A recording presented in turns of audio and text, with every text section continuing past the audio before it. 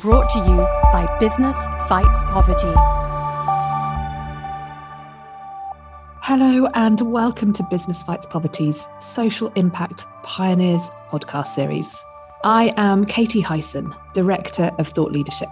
These interviews with social impact pioneers provide you with insights, different perspectives, advice, and maybe a little inspiration, giving you first-hand understanding of how businesses and others are tackling some of the world's biggest social challenges, so that you can learn from those who have been there before, helping you in your decision-making and action-taking.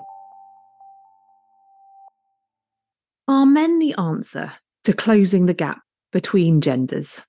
At the current rate of progress, it may take close to 300 years to achieve full gender equality, estimate the UN Women in 2022. People have been working to try and even out the opportunities and challenges facing men and women for arguably centuries. So what are we doing wrong? Well, the International Centre of Research for Women, the ICRW, Hand in Hand and Cartier have teamed up to better understand what it would take to help men help women. Today, they join us to talk about this work and their findings. In some parts of the world, a conflux of challenges face people. Women's roles are perceived as predominantly in the home. Visiting friends or making money is at her husband's discretion. In these same places, few people are employed in the formal economy and living on less than $2.15 a day. Whilst micro-entrepreneurship is perhaps the only route out of poverty, it is these places that Hand in Hand have focused their work and that we are going to focus on in this conversation. So meet social impact pioneers, Dorothea Arndt and Ravi Verma. Dorothea is the CEO of Hand in Hand International, who is a global network of charities supporting women to lift their families out of poverty by launching their own businesses.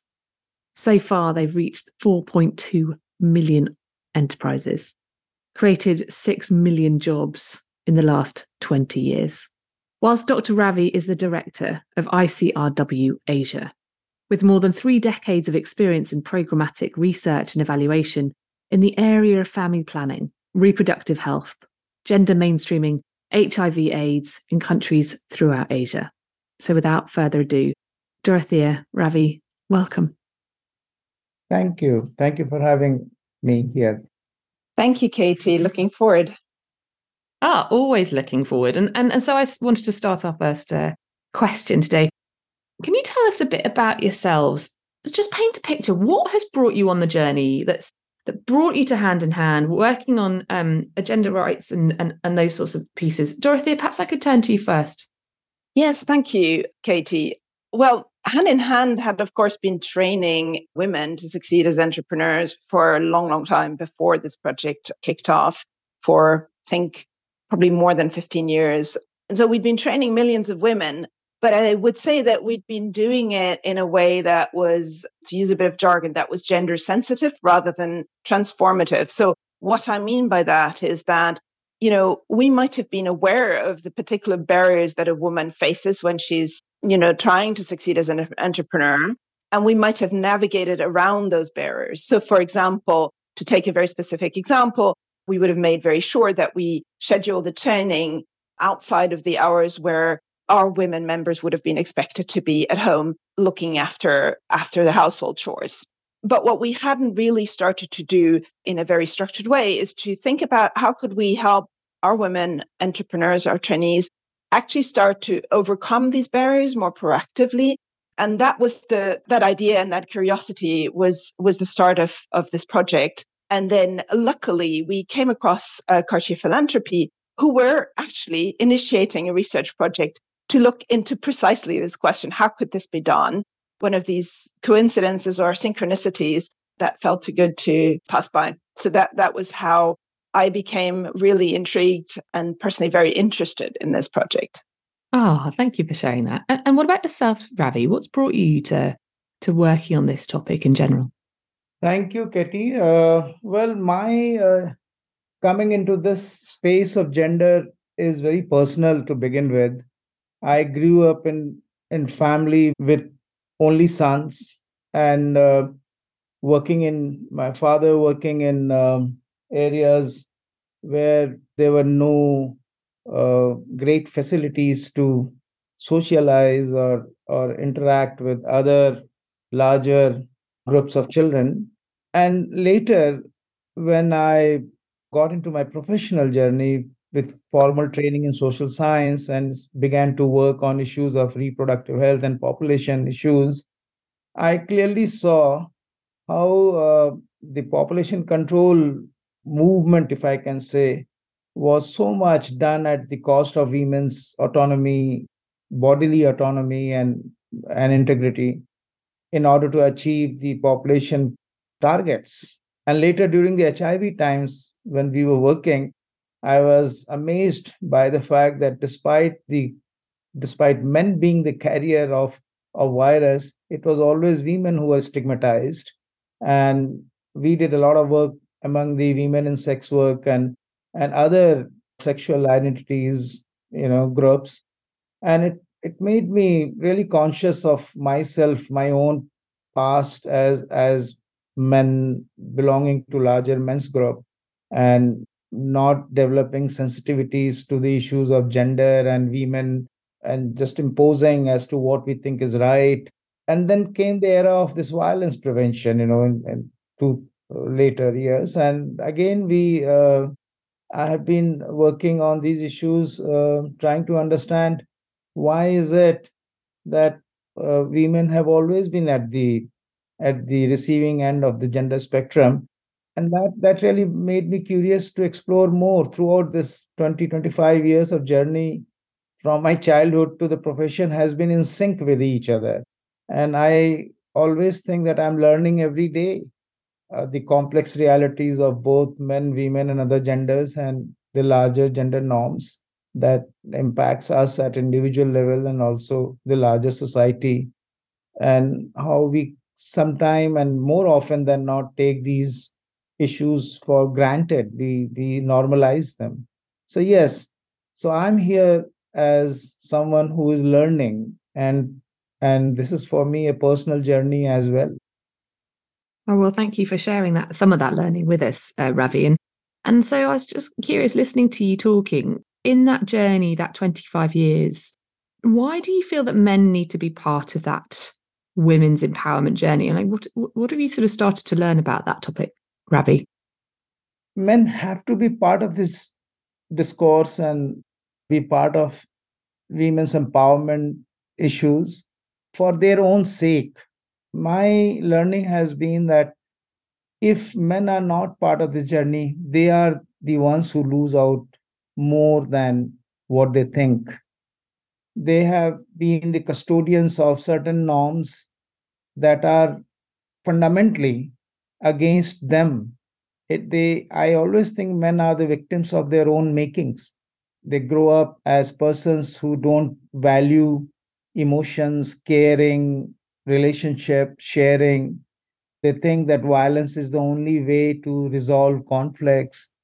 Men and boys grow up, if you look at how boys' rights to passage is so rough and so abusive, and they have no one to share because that is so normalized. So sexual violence against boys in growing up is something that have always remained under carpet and has not been recognized. So my sense is that the issue of women's empowerment is not really an issue of only women's empowerment. This is an issue of making sure that men begin to see their own stakes in this process, where they also feel empowered. They begin to feel that they are out of that straight-jacketed model of what society expects them to do. They have a space to do what they want to do without feeling oppressed by this gender regime that many scholars have talked about. So, so I think it is for their own sake that, and for the larger society as well, it is important that they are part of this discourse, this part of these efforts, and they take ownership. Thank you for sharing. And Dorothea, bringing you back in at this point, I mean, for the work that you guys have been doing and you've been leading, what have you been sort of learning about why men and communities need to be part of women's empowerment? Katie, thanks. I think Ravi has actually beautifully described the social and almost emotional dimension of gender dynamics. So I won't say very much more about that, and maybe rather focus on the economic side of this, because, hand in hand, we are very focused on the economic dimension, of course, of women's power. And maybe allow me to just pick two examples there to illustrate why it's so important that men and communities are engaged in the solution. So, first example is one of my favorite quotes from the research, which you'll find in the report, in fact, is one of the men told the researchers that if he saw, and this was, of course, before the project kicked off, if he saw one of his friends helping with housework, let's say in the kitchen or so, he would think that that man had been possessed by witchcraft. And so, if that's the scenario, and if as a woman you're trying to make a small business succeed, and you're spending 7 to 9 hours a day on housework, then it just doesn't work. So absolutely you need your husband to be part of the team. And maybe more widely than speaking about the communities, again, to pick an example, many of the women we trained already knew that they could probably fetch a better price for their vegetables or their produce if they were able to sell it in the market rather than just in the neighborhood of their village. But the mother-in-law said, oh, look, no self-respecting woman would ever go and sell in the market, so you can't possibly do that. So again, there's a very direct financial implication there, and you have to make cultural gatekeepers part of the solution. It does make so much sense, but in practice, I'm sure that's even more complicated to try and break down those sorts of stereotypes. And so I was wondering whether, Ravi, you wouldn't mind sort of coming back in here at this point and sharing how you are seeing both men and women being disadvantaged by these kind of restrictive gender stereotypes. Well, I think both of them are not really responsible for what they are into. They are product of structures and institutions and the norms that are beyond them. And these structures, whether formal or informal, within the communities, within the larger governance, political economy system, are deeply patriarchal in nature. And they demand certain kinds of division of work and labor. And in order to reach that kind of an objective of larger market economy and social structures that are patriarchal, they impose, certain expectations that are equally disadvantageous to both women and men. And one can clearly see how the most fundamental gender norm is about the care. Who is the primary person to take care, and who is the one who's provider? And the world gets divided in this kind of monolithic understanding of who can perform these acts well. And reproductive or the biology becomes the foundation for justifying the caregiving role for women, and society, the community, the structures, the men, everyone begin to take away all the opportunities, growth opportunities from girls right from the day one when they're born in schools and later, to even get into that space where they can achieve or they can try for economic aspirations, or become an economic entity. And at the same time, boys are pushed into playing a role into a into something which is unemotional, ungendered, as if they are the yardsticks, and they begin to take too much on them and begin to ignore the diversity that exists both between men and women, between women and women, and between men and men. And as a result, we don't develop the sensitivities to intersectional nature of marginalizations or inequalities. Men and women both come from various kinds of backgrounds, social, economic, linguistic, ethnic, race, caste. In India, for example, their abilities to learn, their abilities to articulate their language, their own physical abilities, disabilities, and they all are the parameters on which they are either disadvantaged or advantaged, depending on what the broader social and gender norms are. And then you begin to see both women and men of marginalized or unequal structures begin to get more marginalized. They begin to lose out.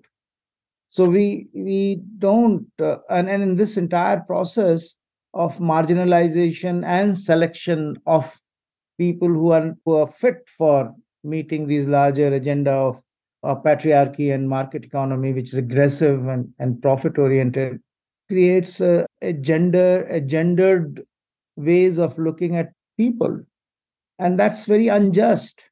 So I think the structures, communities, institutions need to look at inwardly to see what kind of value systems they are nurturing, sustaining, encouraging that are becoming unjust to those who are on the margins. The one of the key driving philosophy of SDG is to leave no one out, reach the last person on the mile.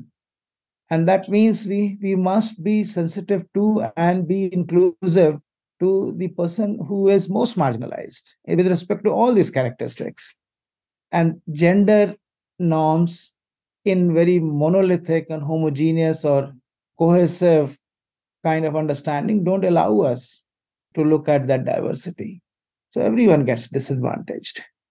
But that's why we need people like you, Ravi, who pull this apart and keep working at it and keep deeply trying to understand it. And Dorothy, I wanted to bring you back in at this point and ask you to sort of share a bit of the insights and the results, therefore, from the work that you have been doing and just a bit about what the research says. I'm very mindful that the research is obviously a tome of absolute treasure and urging everybody who's listening to this to go and have a look at it. But Dorothy, perhaps just the sort of headlines? Yes, Katie, and I will try and just stick to two headlines. Maybe the first one is to highlight the results we saw on savings. And just to explain briefly which groups we were comparing there and over what period. First of all, the project took place from February 2019 to June 2023. And so the eagle-eyed amongst you will have spotted that it took place literally a year before the pandemic started. And it then, the majority of the fieldwork took place during the pandemic. So that's an important context for what I'm about to mention about the income results.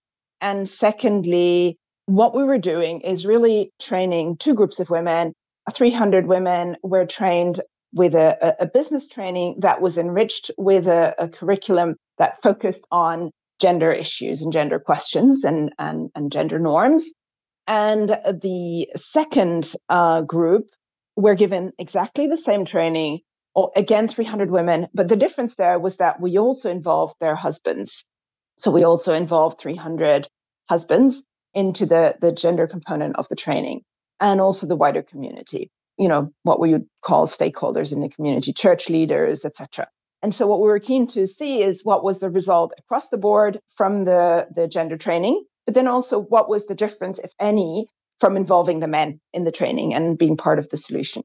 So what we found was a fascinating result on savings. So for the women whose husbands were involved in the training, we saw an uplift in savings over this period of about $20.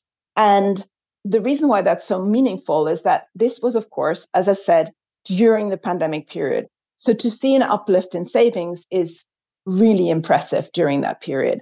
Whereas what we saw for the women whose husbands were not involved in the training is that their savings went down by $20, decreased by $20, which again, given the context of the pandemic, is not surprising.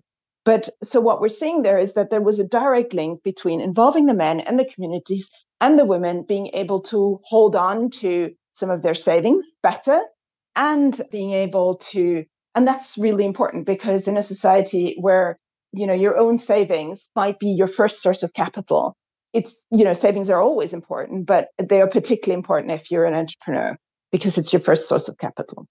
So that was the first finding. And the second finding, which is related to it, was on income.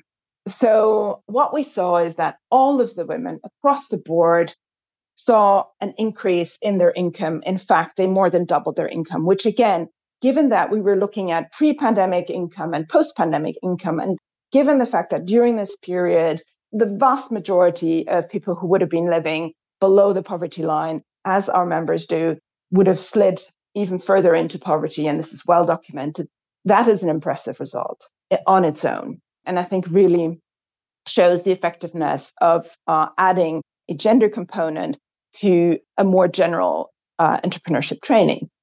And then when we look at the difference again between the women whose husbands were involved and those whose husbands weren't, what we're finding is a slightly more nuanced picture.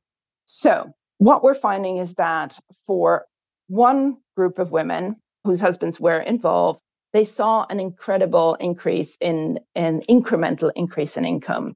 So their incomes, if we look at it on an annual basis, they would have increased their incomes by $1,100 over and above that of the other group. So for a $15 intervention, we saw a return on investment of $1,100. For me, that's a very interesting result. However, as I said, the picture was nuanced. And what we saw is that we only achieved that result in a statistically valid way for the second group of entrepreneurs we trained. For the first group of entrepreneurs we trained, we also saw that difference, but it wasn't statistically valid. And so what that is telling us is that we would like to explore this dynamic a little bit further in a further research project. But I won't say too much about that as at this stage. Oh, leaving a cliffhanger there. For anybody who wants to find out more about this, I will put the links into the words that sit alongside the chat. But oh my gosh, that's some significant, I mean, as you said, the return on investment from sort of $15 investment to increases of income during such tough times. My eyes are sort of watering with, can't wait to see what you're doing next. Ravi, I wanted to bring you in now. I mean, clearly this is one particular piece of work and bit of research, but you've been working at this coalface for a long time. What other examples do you have particularly that you'd like to share today with regards to male or men being engaged with these sorts of women's and female empowerment projects? What's really sort of working to successfully change behaviours and crack these social stereotype norms? Well, the journey of men on gender equality projects have always been complex and I would say not linear. Most of the programs that I have worked for last 20, 25 years, I have seen different men following different kinds of trajectories on this journey of gender equality. Why? Because every man does not start his journey at the same point.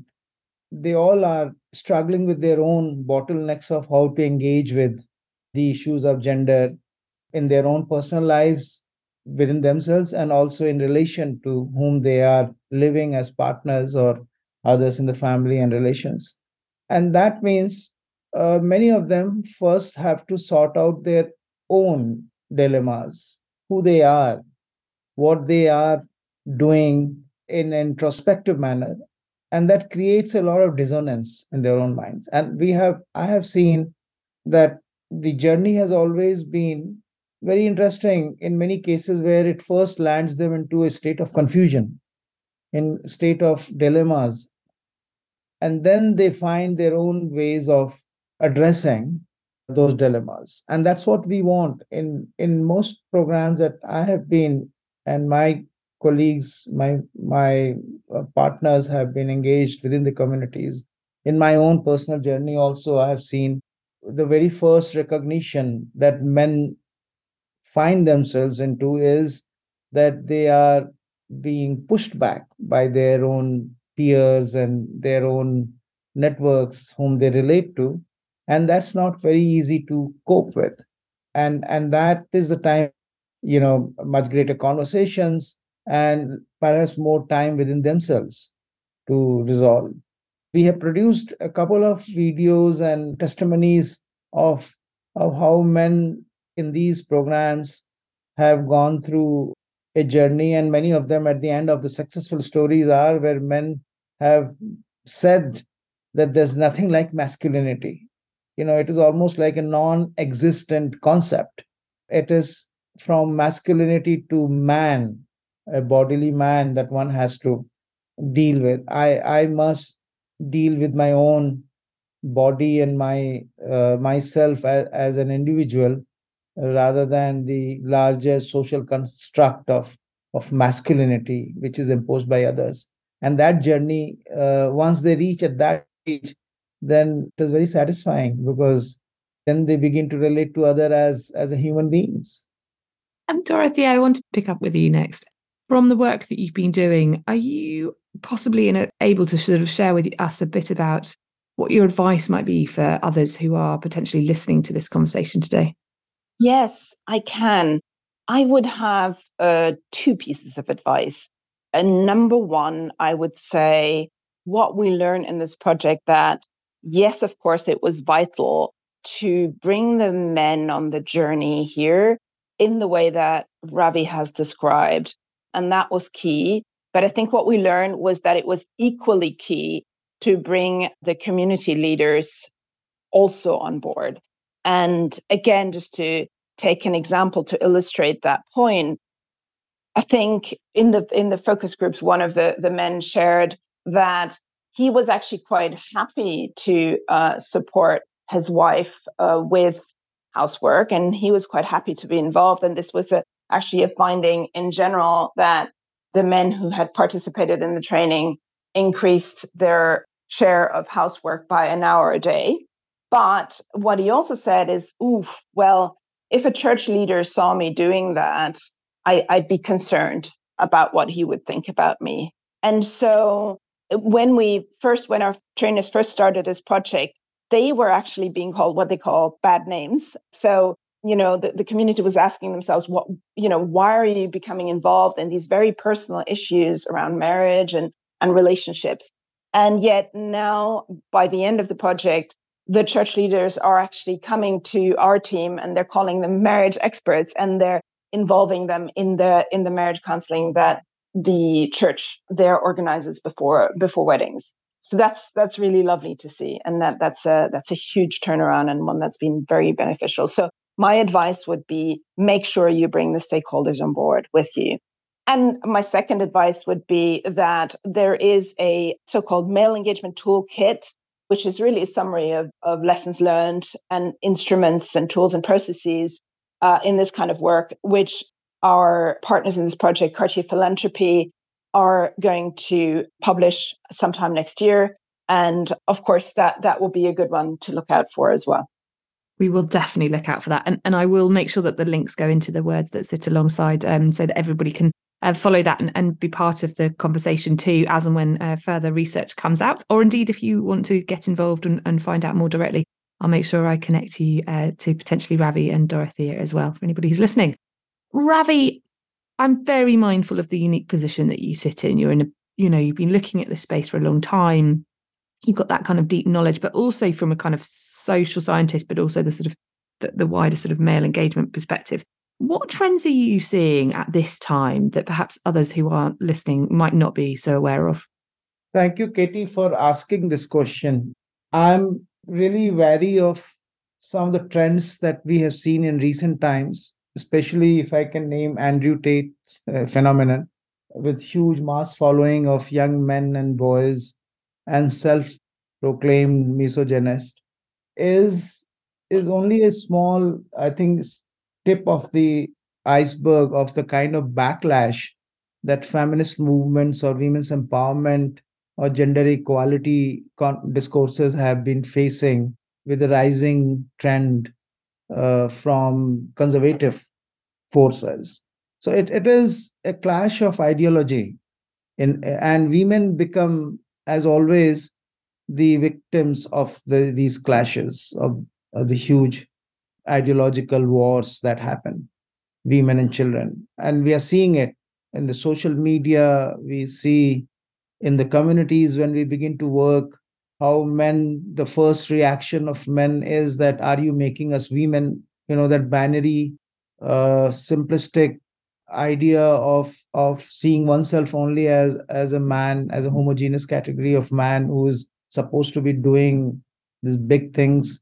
is something worrisome, and one needs to be aware and consciously stand against this. I think all of us and all those who believe in a just and equal society and well being for all must be, they should not really ignore these trends. They should respond to these trends of anti-family. I am using the word feminist deliberately because I think the whole idea of equality comes from that power analysis of power, and that is the essence of feminism.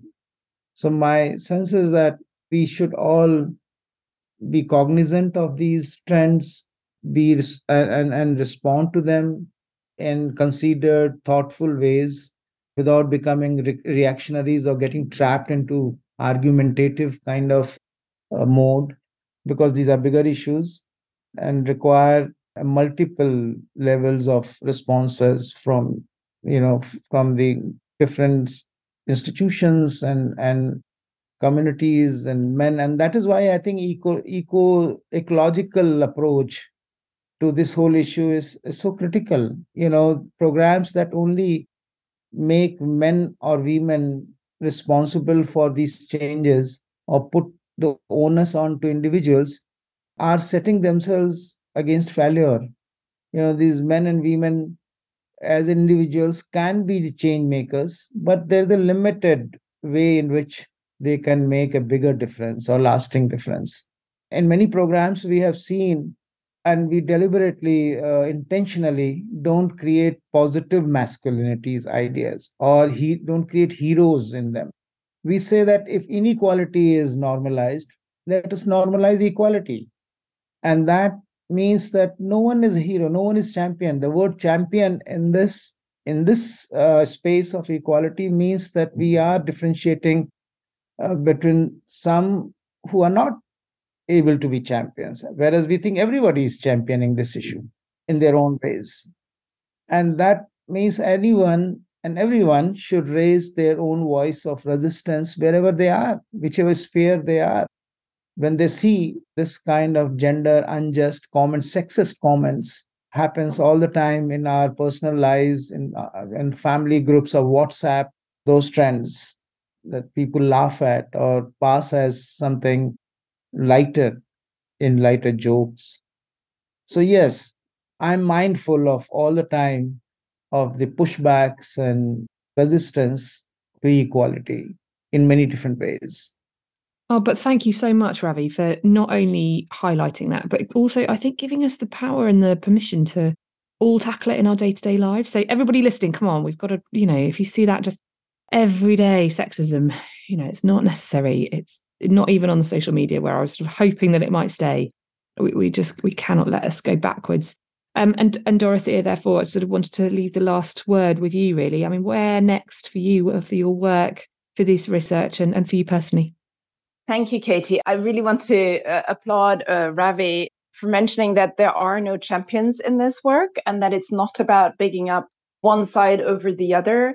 And in fact, one of my favorite quotes still on this topic comes from Obama's visit to Kenya when he said, look, if you're not letting women succeed, then it's like having a team where half of your team is sitting on the bench. How can you win the game?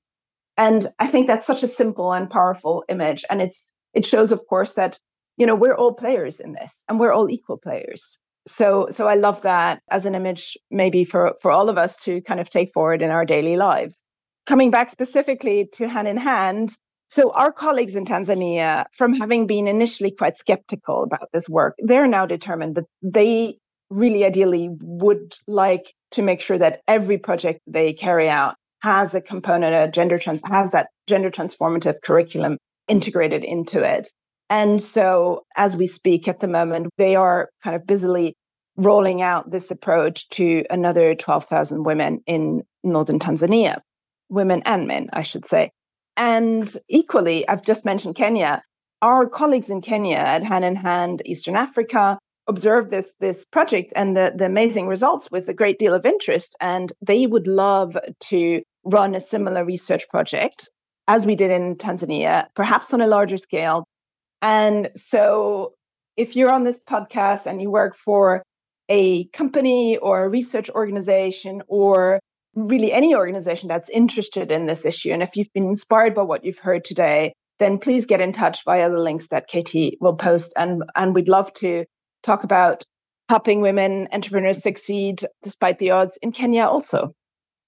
Well, there you go. What a wonderful invite. For anybody listening, I will indeed post those notes and links into the chat. Dorothea and Ravi, I wanted to conclude our conversation today by just saying thank you so much for sharing your wisdom with us and taking us on that journey and empowering us all to try and keep tackling those gender norms. Every day we can do it. Dorothea, Ravi, thank you. Thank you, Kate. Thank you so much. Thank you so much. And if you like what you've heard today, please do rate and subscribe to us. I would also love to hear your feedback, so please do drop me a line at any time. I'm Katie at businessfightspoverty.org. Many thanks.